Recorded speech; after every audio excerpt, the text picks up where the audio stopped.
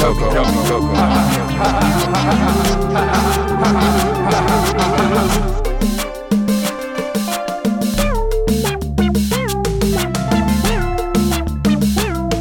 Yummy Coco. Yummy Coco.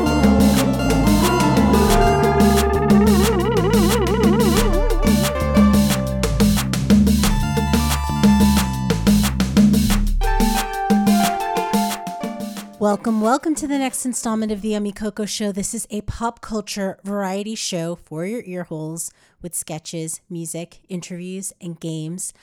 I'm your host, Yummy Coco, aka Colette Prosper. I am a comedy writer and filmmaker. On this show, we talk about everything from My Year of Dicks, a fun animated short on Hulu, and also how not one, but two of last week's WGA award winners were past Yummy Coco guests. Yes, Ariel Carlin from the HBO show Hacks was in episode 77, and Karen Joseph Adcock was in episode 79. Fun fact about Karen is that she has two shows coming out in the next couple weeks. Donald Glover's new show Swarm on Amazon featuring Dominique Fishback with Malia Obama, also a writer on that show. So that's coming out March 17th. The other show she's written on this past year is Yellow Jackets Season 2. Also really amazing. That's premiering on Showtime on March 26th. And so they both won awards. Congrats to the both of them. Very well deserved. This week's episode is super late because I've been working on scripts and doing mom stuff. Yesterday, one mom hugged me like we were Joel and Ellie from The Last of Us. These spring events are no joke. Elementary school events like talent shows and these like musical recitals.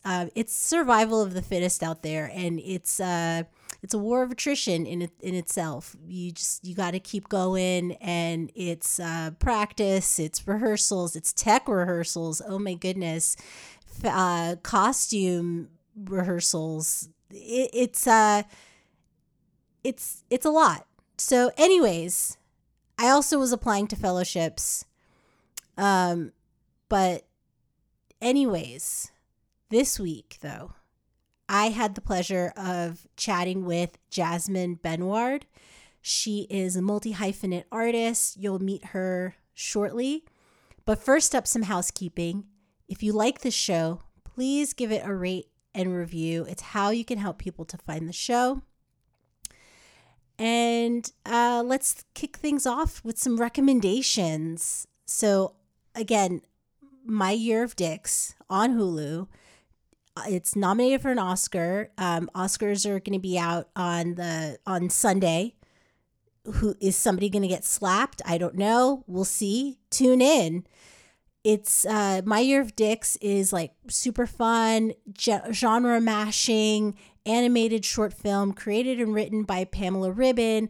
She's also worked on Moana and Ralph Breaks the Internet. She's really famous in the animated world. The movie itself, it's like 25 minutes. It's a cross between Lady Bird, Dazed and Confused, maybe with a splash of Clea Duvall's High School. It's really cute and just very imaginative and fun. And it's set in the early 90s, so it has that kind of vibe too. It's a lot of fun to watch. On Netflix, I've watched The Cheat. It's a British games show. Again, I love game shows with a sociopathic element, and it has that. So tune in to that if you want. Also, You, Season 4, Part 2 is back. Also, I really like Shrinking with Jason Segel, Harrison Ford, and Jessica Williams. They just got renewed for Season 2. I'm excited. So that's what I've been watching this week. What have you been watching this week? Do you have a recommendation? Email me a voice memo to yummycoco@gmail.com and you'll hear your voice, your recommendation on my show. So before we get into my interview with Jazz, let's hear another recommendation. I got a recommendation. Hey, Yummy Coco, it's Carla just checking in, letting you know that I'm currently getting into Snowfall, the final season. It's a little redundant because it's about the drug trade and it's kind of like, okay, we get it. But what I do like is the subplot about Leo. Leo is the former drug dealer who went to Africa and trying to broaden his horizons. And he really loved being over there with his girlfriend. But he had a crisis of conscience at the door of no return and decided to go back to the States because he was selling drugs and he felt like, he was poisoning his own people. And so there's a really beautiful scene when he decides to come back to America and because his girlfriend doesn't want to go. But so now they're back in America and they come to LA and it's a war zone. And I really hope that we see what happens with his character because he's debating staying or going back. And there was a really beautiful scene where his girlfriend, she breaks down because she's like, there's too much crack cocaine and she may succumb to her addiction. So I really hope we get to see what happens to the two of them. And that's what I'm watching.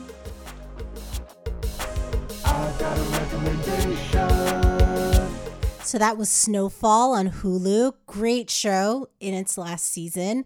It's shot in my area of South LA. So now let's get into my talk with music supervisor, writer, multi-hyphenate artist, Jasmin Benward.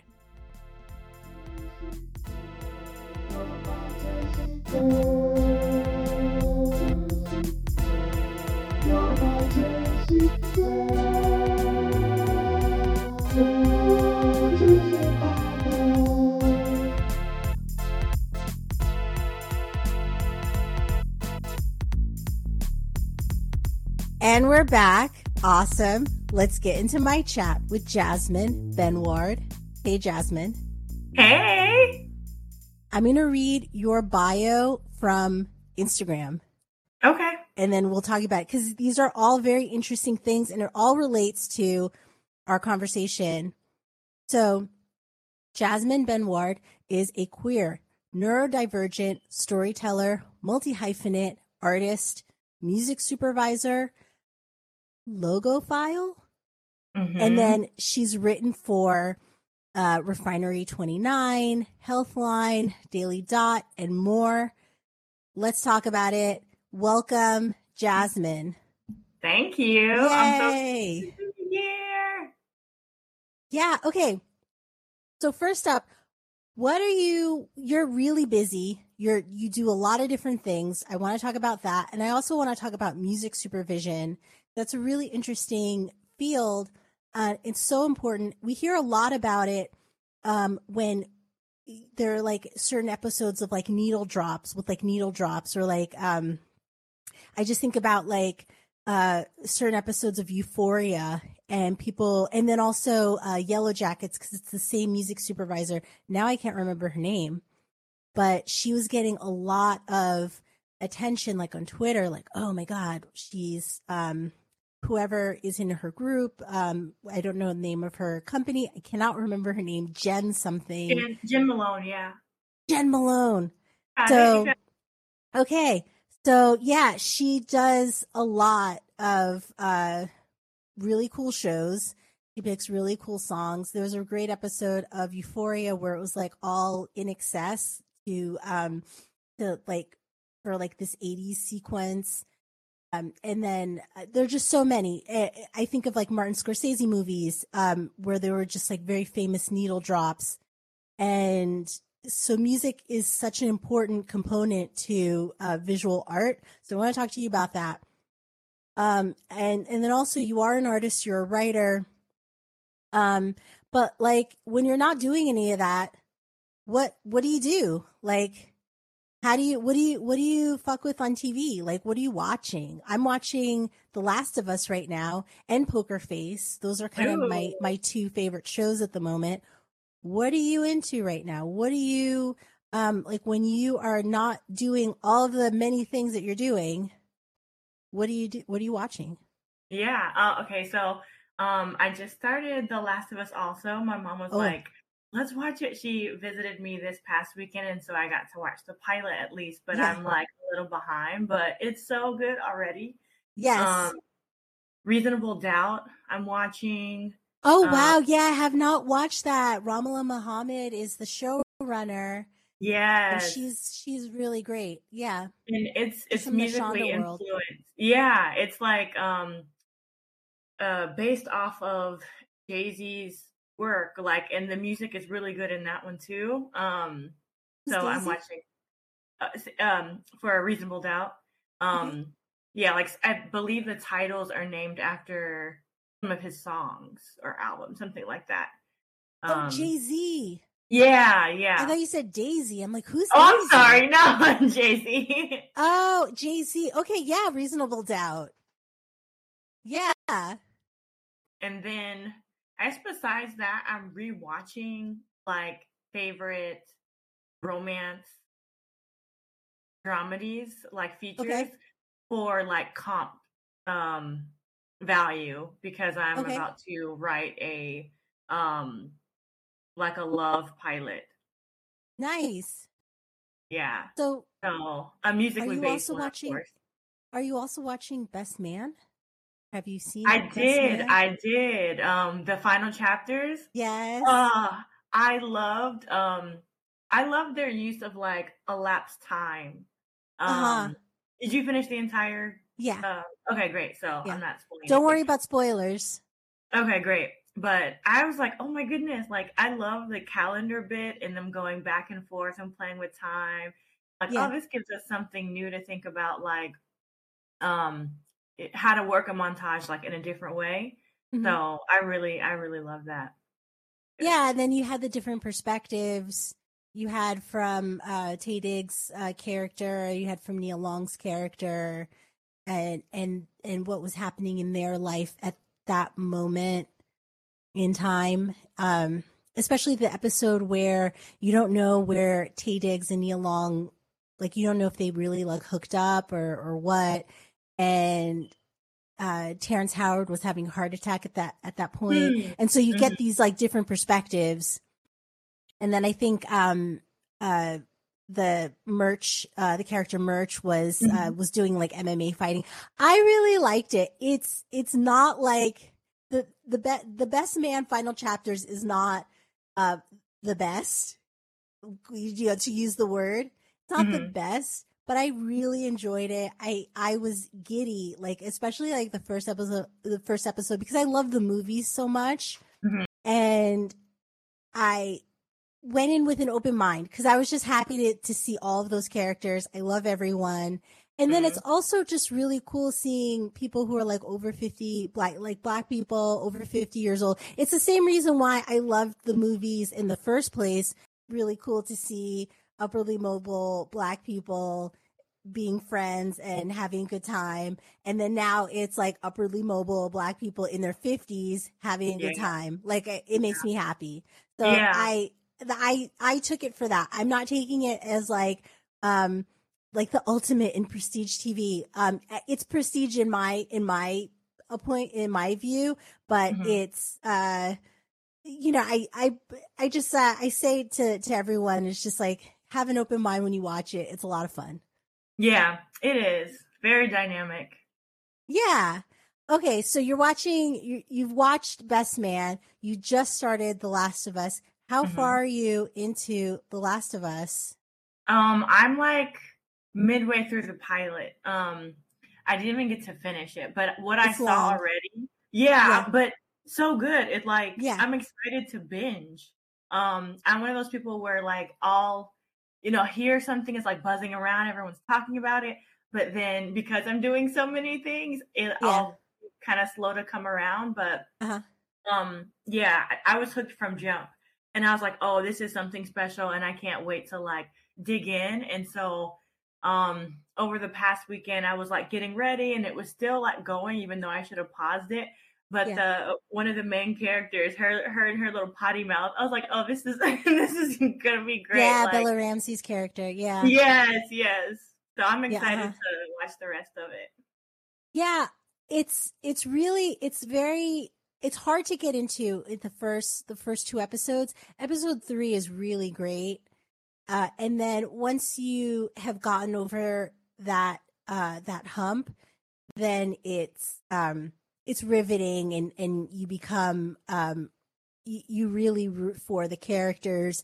Pedro Pascal is doing like really amazing work because he's very stoic, and he's trying so hard to not melt and let his feelings get in the way of his and the person that he's trying to save's his purpose. Like, his purpose right now is to save this girl who is immune to the virus. She's been bitten, and so he has to get her to this facility where hopefully, and they don't know, hopefully they can make a vaccine using her blood. We see in a later episode that it might not be as easy as they think. I won't tell you what happens, but like, it's just, it starts off with like, he's telling her that she's cargo, that she's not family, but I just finished episode 5, and I'll just say that like by episode 5, they become sort of like a family. It's really moving. I didn't play the video game. I don't know if you did. No. Okay, so you're watching romance. Mm-hmm. What are you watching? And we're talking the night before Valentine's Day. Sure. What are you watching? Okay. That is romantic and that is like, inspiring you. Yeah. Okay. So, the pilot I'm gearing up to write is a love story, and it's musically based. And so I went back and watched Nick and Nora's Infinite Playlist. Oh, it's a great movie. Yeah. What else? Brown Sugar. Yeah. Headaches again. What else? And Sanaa Lathan. Yes, exactly. I'm like, they were. And Nicole Ari Parker. She was in that movie also, and she made a guest appearance in Best Man Final Chapters. Uh-huh. Yes. Oh my goodness. What's another one? Love Jones, of course. Yeah. And I think those are your characters. I'm sorry. So are your characters like is it in a jazz world? Is it hip hop like in a Brown Sugar? Is it rock like Nora and Nick and Nora's playlist? Like what world are they in? So luckily for these characters, they get to be in all of the worlds because they're pan musical. Yes, they're pan musical. It's like, do I give it away? But sure, why not? One of the protagonists, I'm making her a music supervisor. Oh, wow. Okay. Yeah, so I love how in shows like Scandal, they would get their briefs each episode, and so they'll also get that when it comes to her work world. Yeah. So that's the conceit. So it's like kind of a case of the week, but like musical project. Yeah. Kind of thing. Oh, that's awesome. Yeah. And that's more like see story, her being at work and stuff.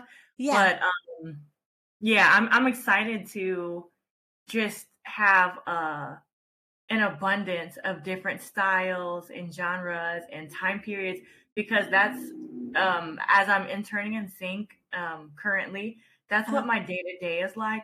And it's such a beautiful and like filling thing to wake up and know that I'm going to be pulling music every day, but no day will be the same.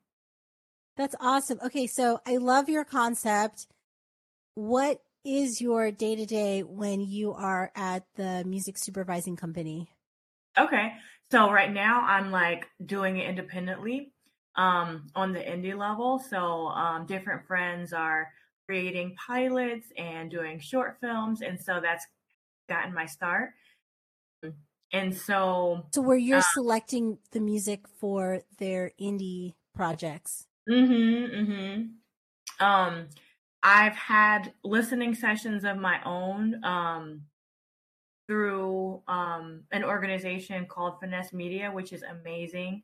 Alexi's one of the co-owners, and they invited me to an LGBT listening session sometime last summer because I'm an artist as well. And they're like, oh, just come as a guest, like audit, and we'd love to have you like join us for like future sessions. So people played their music. They got feedback in the moment from other folks on the call. And so I reached back out to them and I was like, hey, like, I'm doing music supervision for some indie projects. I need music. I need lots of it. And so we've been collaborating to have listening sessions. Wow. And yeah, and so there's so many talented artists out there, unsigned. You don't need to be signed anymore, which is amazing. And just so many, all different styles and flavors, like really whatever you could want, like, man. And so I've been able to draw from that bank. The last time I did an all call, I got like over 300 submissions, and I was like, whoa, wait, like what's an all call? For like for music submissions. Yeah. So basically, so it's like I need music stat for this project. Exactly. Yeah. And so where do you put a query like that out? Like you put that on Twitter? Like where do you blast that so people know? Twitter and I are such good friends. Twitter and Instagram have been my go-tos. Yeah.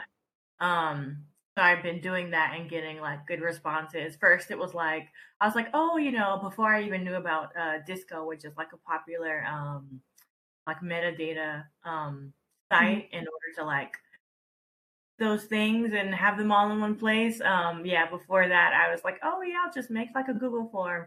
And so it's like over 300 people. And then I had about 100 people in my Twitter DMs as well. And I was just like, wow, this is amazing.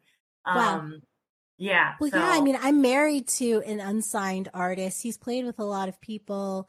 But I imagine to get the attention of like a music supervisor, you have to be really active on social media. Maybe you have to be like performing. Like, how do you get the attention of a music supervisor?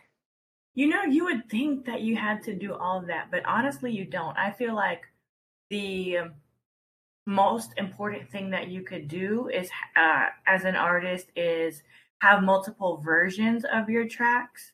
I was looking at this cool post about a week ago saying that you needed to have 9 variations of the same song. And so it's basically like, let's see if I can remember them. I'll probably get most of them. The instrumental version, a clean version, the explicit version, the version with your chorus, just the chorus and instrumental. One that's just acapella, if I haven't said that already. And he just went on and on and on. And it's like, wow, that's something that most folks wouldn't think about. But honestly, when I'm in the catalogs on the interning side with a more like robust catalog, a lot of the music is not even released. It's like it's been sent, it's part of the catalog, but it's not, out for the public. So you don't have to have presence. You don't have to be popular. You don't even have to be performing. I feel like having the different versions of your tracks ready to go and having them what's called one-stop clear. So basically making sure that it's registered. Like ASCAP registered. Exactly. ASCAP, BMI, SAC. Making sure that the paperwork is in order so that you can be credited and that they don't have any issues on the legal side. But yeah, it's everything. It's jazz, it's acapella versions, it's cover versions of different songs. It could be something that's vintage, like a vintage cover. World music's really popular. Regional music's really popular because a lot of the shows are based in specific places, like your City Girls, which is in Miami, or your P Valley, like for rap shit or something. Exactly. Yeah. So, yeah, music supervisors need everything, but I feel like as a musical artist, it like would benefit those folks to keep up with the trades. Like we keep up with Variety, we keep up with Billboard, Shadow and Acton, yeah, all that stuff. But yeah. they should too, because like knowing who's getting the overall deals, knowing which shows have been greenlit will help them know if that's something that they want to do in terms of like getting sync placements into a show or a movie, what's coming up and what they could prepare for. Yeah, because like someone like, because eons ago, I worked as a publicist, and I worked it was a musical artist, and my boss, one of the things that they promised is that they would get their music heard by a music supervisor. So I was contacting a lot of different music supervisors, people that were really well known, and I can't think of their names anymore. But I'm trying to like imagine like a Jen Malone office, like what that would look like. Just because her music, her selections have been, featured on like big shows. I wonder what that's like, getting her attention, even if it's, because like her whole thing, it seems like is like needle drops. Like the idea of like playing that like really popular song that people love, and whereas like a show like Love is Blind, and not to like make fun, but like the music is terrible, but it's independent. It's just like and I feel bad, but it's just like it's not good music. It's like it's kind of like it was almost like kind of a hard rock, hard like pop. And remind me, that's unscripted, right? It's unscripted. Oh yeah, okay. So a lot of times for unscripted, the focus of the content I feel like is different, right? Since there's no actual, there is storytelling, but it's not necessarily like linear. We're not like following it. It's very like person by person, I guess. That they don't really give budget to the music. They don't put emphasis on it. No, so they're taking whatever they could get. And the music does like fit somehow, because you have a moment where like say Zainab, she leaves this guy at the altar, and she tells him that he's shattered her self-confidence, and that she needs to think about herself, and then she storms off. And then the you hear the music, wafting in, and it's like, so I left him. And so kind of like it does add to the scene, but it's just like, where did this song come from? I don't know. Got you. Yeah. Yeah. Is there a movie or any kind of project that you've seen where you're like, wow, this is high key, like, next level music supervision. This is excellent music supervision. Oh man. Yes. It pains me that I do not remember her name, but there are lots of favorites that I have, and this person is actually no longer with us, but she was a Black music supervisor. Oh wow. And I was like, oh, I have to follow her. And she's no longer around. Well, what projects? Like movies? Yeah, for features. Yeah. And then recently, your Jim Malone's, your Kier Lehman's, they do amazing work. I follow a whole bunch of different composers. Because sometimes I'm listening for that too, like not even the just the music supervision, but the composers too. Yeah, and then what else is there? goodness, there's just so many things. Yeah, so I mean, it's an awesome field. Mm-hmm. So it seems like you're entrusted with projects. Like you're given an indie project and you can select music for that project. Yes. Do you have to get approval from the company once you've picked the songs? Yes, I'll go through and sift through music first, and then I'll pitch them what I believe are really good suggestions. Sometimes the conversation is before production, so maybe I only have the script or only have like an overview. Yeah. And then other times I have cuts available, and that helps even more. So yeah, I've been brought on at like different stages, but it really helps. And I've been like pushing for everyone that I've spoken to like start having the conversations in pre-production and thinking about the music in pre, because I feel like the shots can be so much more informed and impactful if if the music is cleared and like thought about on the front end versus waiting until post to scramble to get music together. So that's one of my like big dreams and pushes for like my trajectory and the mark that I want to make on it is like really playing to the music and having it be a character of its own and have a life of its own because it was intentionally thought about, beforehand.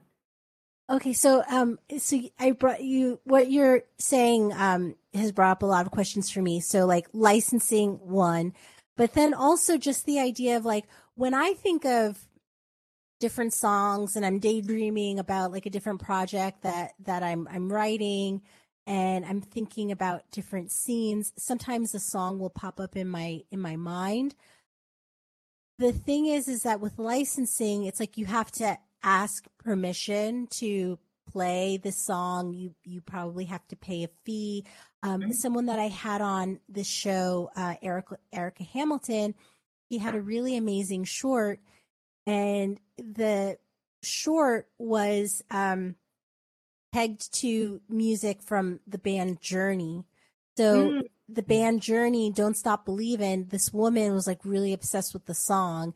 And so it was like really crucial that she get permission to have that song in the movie. So that's an example of somebody in pre-production, like, because like that was the whole concept of her movie. Like, okay, I have to have this. But, like, when you're writing or when you are working on something, like, are you thinking of the music? Are you thinking like, this song would be really great? For me, I don't know. I feel like I'd have to see the project first before I could start selecting music. I don't know if I would know in that moment or even in the writing process, because also that's also something that people advise you not to do. Like when you're writing a script, don't write like a popular, like in cue in, Don't Stop Believin' by Journey, because you might not get the licensing. It might not even work for that moment. So, like don't infuse music, but your project is all about music, or even like a movie like High Fidelity or the TV show High Fidelity. It's all about music. So in those instances, it's crucial that like you list music, you talk about music. Anyway, so like, what about in your process? Are you thinking about music as you create? It's so fun. No project is the same, but a lot of times the inspiration for the writing comes from music. So I'll be listening to a song, and from, like a 3-4 minute song, I'm thinking of a whole world and a whole concept. So I'm like, oh wow, like, how can I make this into like a robust, like full story?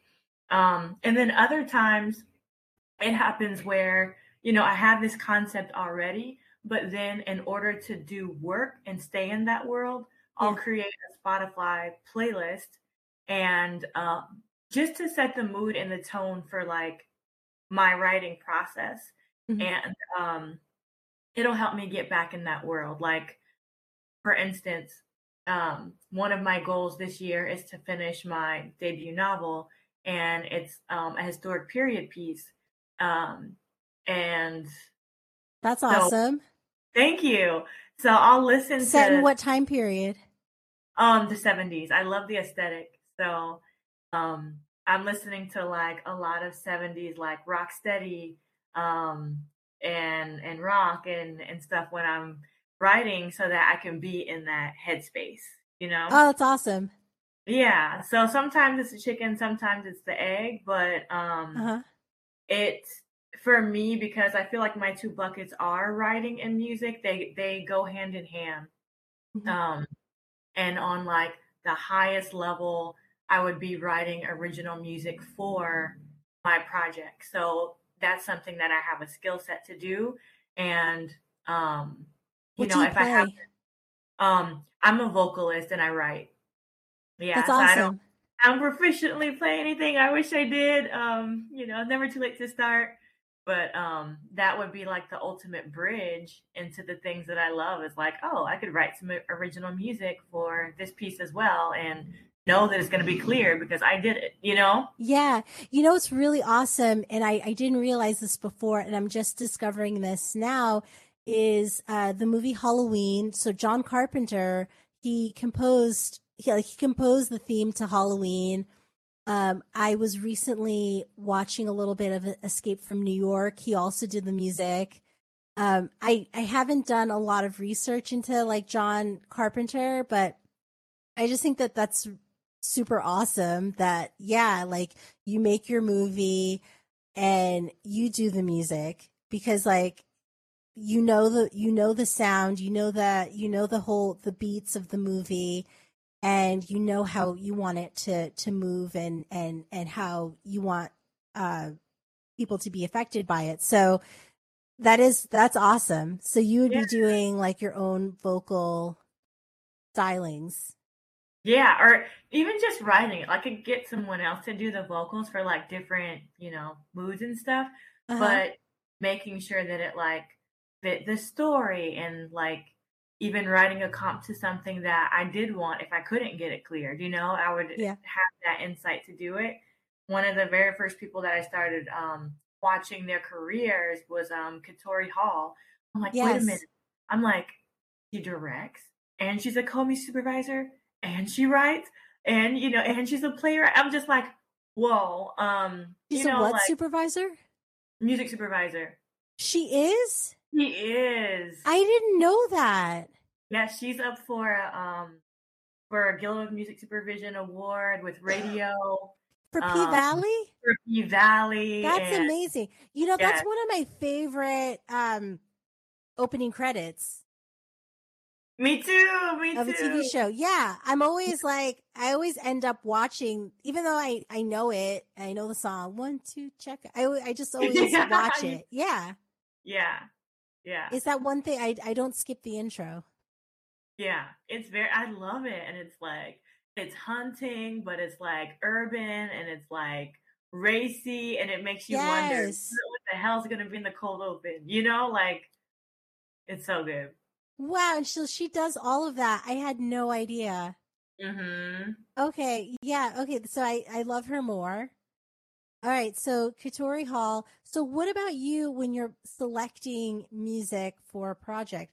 Are you watching the project first? Are you reading any material that the director, producer gives to you, like maybe a one sheet on what the movie is and what the feeling, the style, the ambiance or whatever, and then you watch it? Like what's your process in selecting music? So far, most projects have been where I've seen the script first. Helps to be a writer in that way, but it'll be like a one pager, have the log line, the synopsis, then it'll be followed by the script. And so it'll be like a pre-spotting session where it's like, all right, I know I want this type of music in this scene. I want this music in this scene. And they'll give me some buzzwords or keywords. I'm like, okay, so I'm taking notes and thinking about what could be there before it's even shot. And then there has been one project that was mostly done, and I came on and post. And so I was able to watch the assembly cut. That's what I started with. And just what's the assembly cut? It's a very rough cut. It's not yet the director's cut. And it has the scenes assembled in linear order, but it doesn't have like the bells and the whistle. So it's still missing the sound effects, and the composer hasn't done their thing yet, and it might still have coloring issues. So it's like so it's a very raw cut. Yes, very raw. Wow, but you have to be able to watch. So a music supervisor, if they are given the assembly cut, the raw cut, they have to be able to think like what would be good in this moment, like what song could be good in this moment. Yeah. Wow. It seems easy, but then it's kind of hard too, because there's a balance to it, I imagine. Yeah, I mean, it's like at the end of the day, you're still pitching. Like, I trust myself, I trust my gut, but then I may get pushback, and then I might have to go to the drawing board, or I may pitch something but not hear back from the artist and have to go back to the drawing board. So it's like different moving pieces, but I love it. And it was a little hard for me in the beginning because, like we spoke about earlier, like I'm a career pivoter, and in the very early stages, I just spent time talking to like whoever would talk to me, but they happen to be different folks in the music industry who were music editors, music composers, and then music supervisors. And they were all kind of giving me the spiel to like pick a lane. And I'm like, okay, what do I do? So yeah, I had a little entry point into composing, but then I had tech issues with the DAW. Like I was on a very rudimentary DAW, did not have the right technology, did the best I could. Like I still have some pieces that I'm proud of.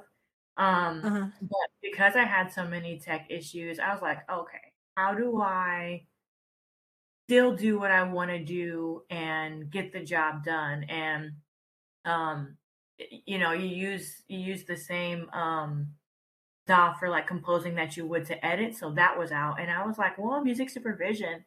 And I got to go to a music conference October of 2022, and the music supervisors from radio were there. Oh wow. And I don't understand totally about radio, but it seems like there's a kind of music supervision component, because I think that radio selected music for Insecure, possibly was selecting music, I would imagine, for like rap shit. So it's really smart. So, yeah. So what did you learn? Oh, I learned so much, but it solidified what I wanted to do, and that was the best part. I was like, okay, not composing at this moment. I'll get back to that at some point. Like, I'm not composing right now. I'm not music editing right now. I want to music supervise. But it was such a wealth of knowledge. I'm sure they, Stephanie and Sarah are the two women who spoke to us, and I'm sure they got annoyed of me because I had so many questions, but I was so interested. And I was like, okay, this is how I know that this is what I want to do. But they were able to bring in clips of P Valley, because they worked on that, and of oh wow, Insecure and different shows like that, and show what the music was for those scenes, how they came to be. They talked about having to chase after artists and get them to buy in and be on board. And they showed us what a music brief was, which like changed the game for me. What's that? Okay, so it's basically like this pitch document for a song, like similar to what we'd use as like a synopsis or a treatment for like film or television. It's like that, but for a song. So it's it's giving you the title of the song, who wrote it, the length, the tone, the mood, the why. And it's all laid out, like you're making your claim for why this is the best choice of song for this scene. Wow. Yeah. And it's like, it helps the team. So it's like this document that is living, but then executives can see it, artists can see it, and it helps, like, drive the story, but it gives the why.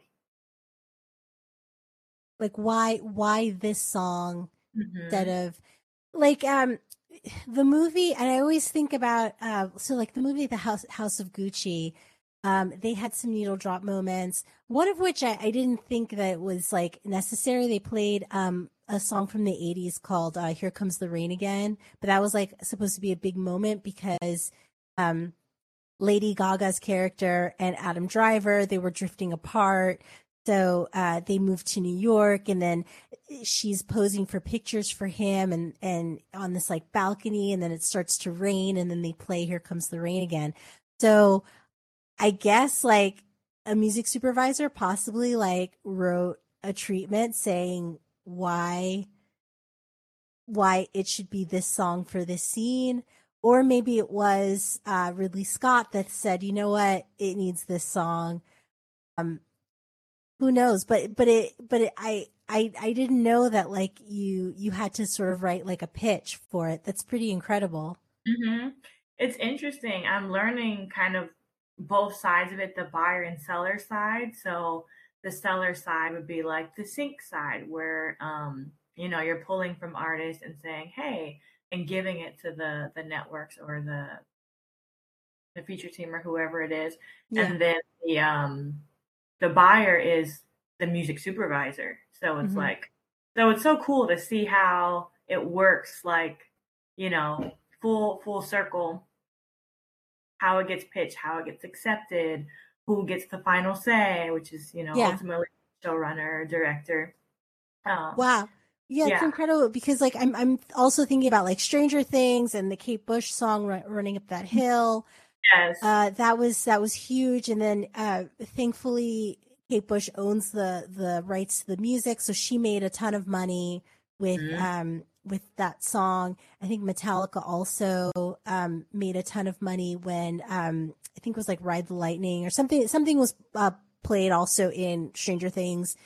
But then Linda Ronstadt for The Last of Us for episode 3, and I'm not going to tell you more because you haven't seen it yet, but like that song, there's a song called like Long, Long Gone or something like that. And that is pivotal to, what happens in the episode. And she doesn't see any, like Linda Ronstadt doesn't get any money for it because she's already sold her catalog. So whoever owns the catalog gets the money. Gets the money for that feature. It's like you finally you've pitched the music. The higher ups are down. Everyone likes it. Director likes it. Everyone has signed off on it. Is it then that you're trying to look to like the licensing, like you're trying to get permission, you're trying to see like what is available? Because that also that could start the clock back where you have to do it all over again. Are you doing it simultaneously when you're crafting your pitch? Definitely. I've had to get one like big song cleared from Universal. The rest have been like bartering, credit based, whatever. But for this particular project, I did have to reach out to Universal and get permissions. And so very early on, thank God, I like caught the mistake before it got to the director. But I had to learn, because I'm, pretty self-taught, that there's a master and publishing side. So I got to talk to one department and they gave me the rate, and I'm like, okay, great, cool. And I quickly found out that there was another side and that needed to get cleared as well. Oh, wow. So I'd gotten the master clearance, the rate and like acceptance on that end, but then I also had to reach out to their publishing department and we had to pay for that too. So it's 2 different prices and 2 different, usually it's the same. They'll say like per side, so master and publisher side, but you're paying twice for the same song. Wow. And you have to get it approved from both departments or you can't use it. So I learned that very quickly. I'm like, all right, cool. Now I'm good for like future stuff. But it was a great learning opportunity to see how it worked and like liaising with the different music coordinators and having a close look at the agreement and the terms. So yeah. Is there a song? Is there like a band or singer that is notorious for like not wanting to share their music for movie or TV projects? I don't know if you know. Ooh, I don't know, but now I'm curious. Do people like in your circle and like the music supervising circle, no one says like, oh, this person's hard to get. Like, oh, I don't know if you're going to get, you're going to score with this one.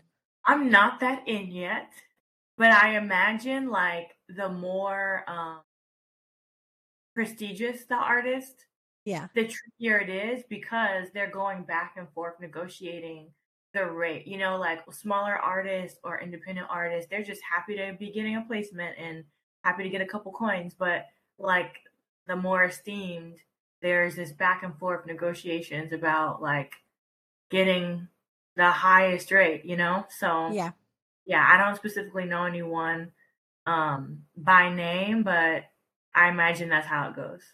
Okay. All right. So let's go back to writing because like one thing, so when I was a kid, there was this long running commercial for in New York, ABC Eyewitness News. And in the commercial, you have this blue van and it's from the point of view of a family. So it's the dad making home videos for the family of like, you know, their different activities in New York. And so as he's like filming their day, it's like, oh, there goes that news van again. And it's to show that like they're everywhere. And so you're kind of like that eyewitness news van to me. Cause I'm like, oh, there's Jasmin. I go out and I'm like, hey, Jasmin. Hey. And so, yeah. And then when we were talking to Amy and Eobi, I was like, oh, Jasmin knows everybody in trouble. I'm trying.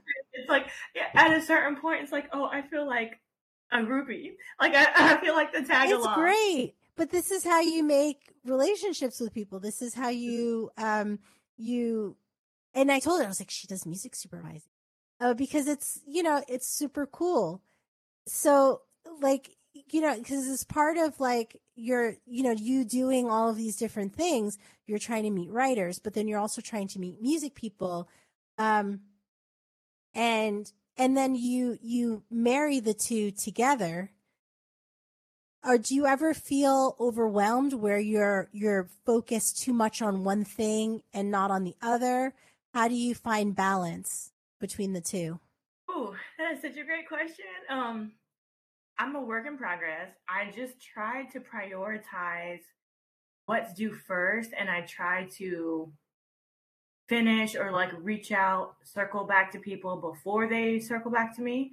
But yeah, for like paid projects, I, you know, prioritize them. And then when I do music supervision on the indie stuff, we have our like timelines. So I kind of keep that in mind, live by the calendar. But I have my own spreadsheet for like writing deadlines and different fellowships and things of that nature. So, my evenings and my weekends, I'm working on my creative stuff. You know, it's like when I'm not out like networking and having fun at different creative events, then I'm probably writing or doing something musically inspired to make up for the time because, as you know, but not the listeners, I teach for my day job. So lately I've been having like 80-hour weeks. Like, wow, it's wild, but I'm in because of all the things that you're involved in. It's 80 hours. Yeah. Mm-hmm. Yeah. Yeah. So I'm sowing seeds as much as possible so that my full day-to-day can be writing and music. So I'm like busting my chops right now to make that happen. Yes. So it's tricky. It's like, I'm taking glorified naps, but okay. Yeah, it's all for the greater good. Yeah. And where are you from originally? So I'm in Texas. Okay. I was raised in Georgia. And I stayed there. Like Atlanta? In Atlanta. And I stayed there for undergrad. Then I moved to New York for graduate school. 21? And stayed there for 10 years. And then as I began to start writing, my first script was Insecure Spec. Nice, me too. Oh, I love that for us. Yeah. And we'll have to swap. Yes. So yeah, like as soon as I figured out, plays or something that I want to be down with, everyone's saying, oh, the writers in LA, the writers in LA.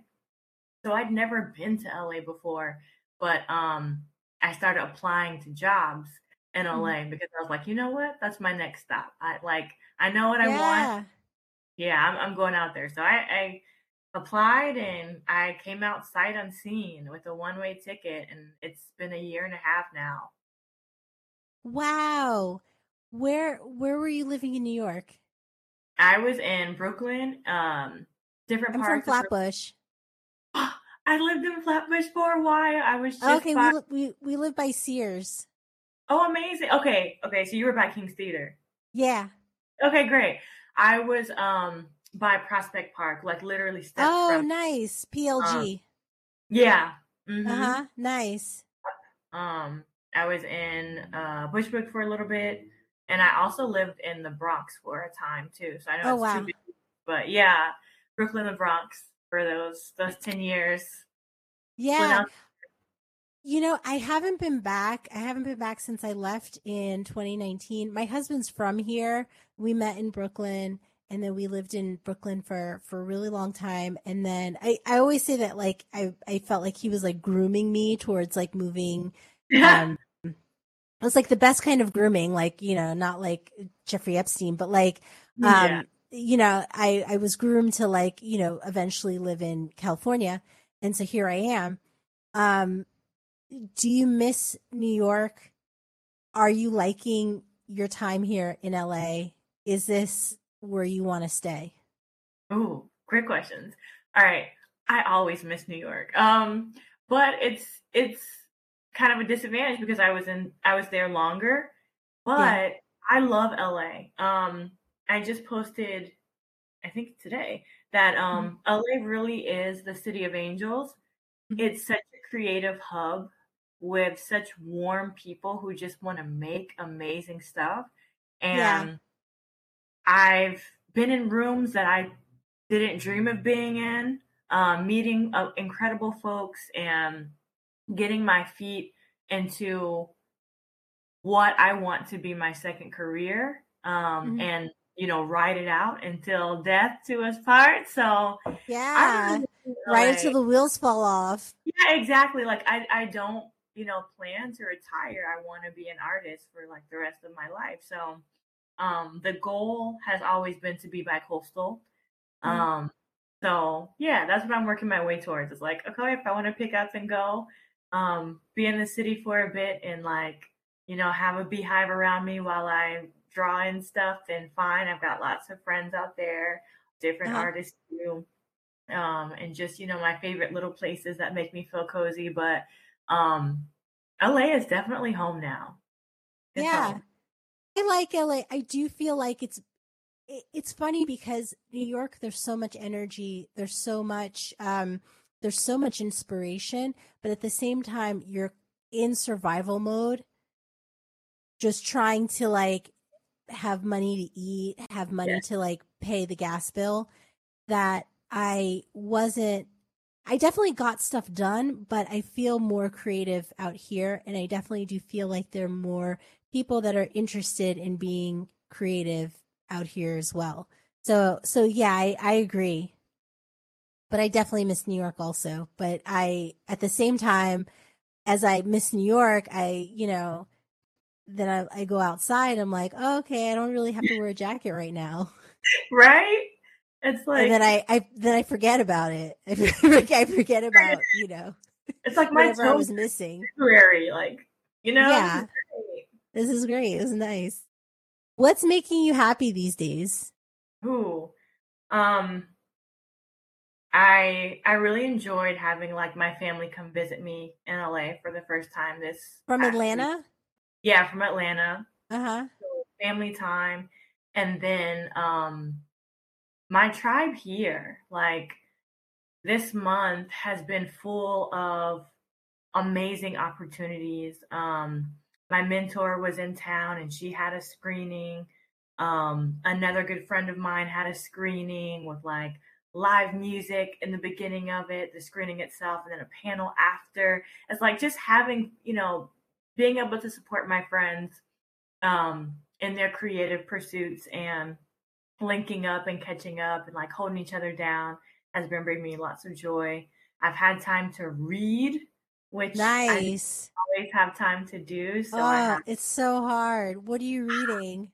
So hard. I'm reading a couple of books, and they're like kind of like daily word joints. So it's like not too much, but one is 365 days of living consciously. Okay. So it's like a little daily blurb of like an antidote or reminder with a quote, and then it gives you something to think about, like a conscious framework for the day. And then the other one is writing dangerously 365 days. And so it's purely focused on writing encouragement. And so it also has like different stories and quotes and just things to remember, like, or think about in your practice. And that's been great too. It's like reminding me that even though I have all these things going on, it's like I need to be present, be conscious, be intentional, but also like have that lens as a writer. Like, you are a writer. So yes, it grounds you. It's so grounding. Yeah. This is amazing. Thank you so much. Where can people find you? Ooh, yes. Please follow me on Twitter, Write on Jazz, WRITEONJAS. Same thing for Instagram. And then for any other social, it's Jasmin Benward, JASMIN, no E, Benward, BENWARD. If you want to follow me on LinkedIn or Facebook. Yes. Yeah. Thank you so much. And so we'll see you next week. I'm Yummy Coco. Keep your lamplight trimmed and burning. Bye.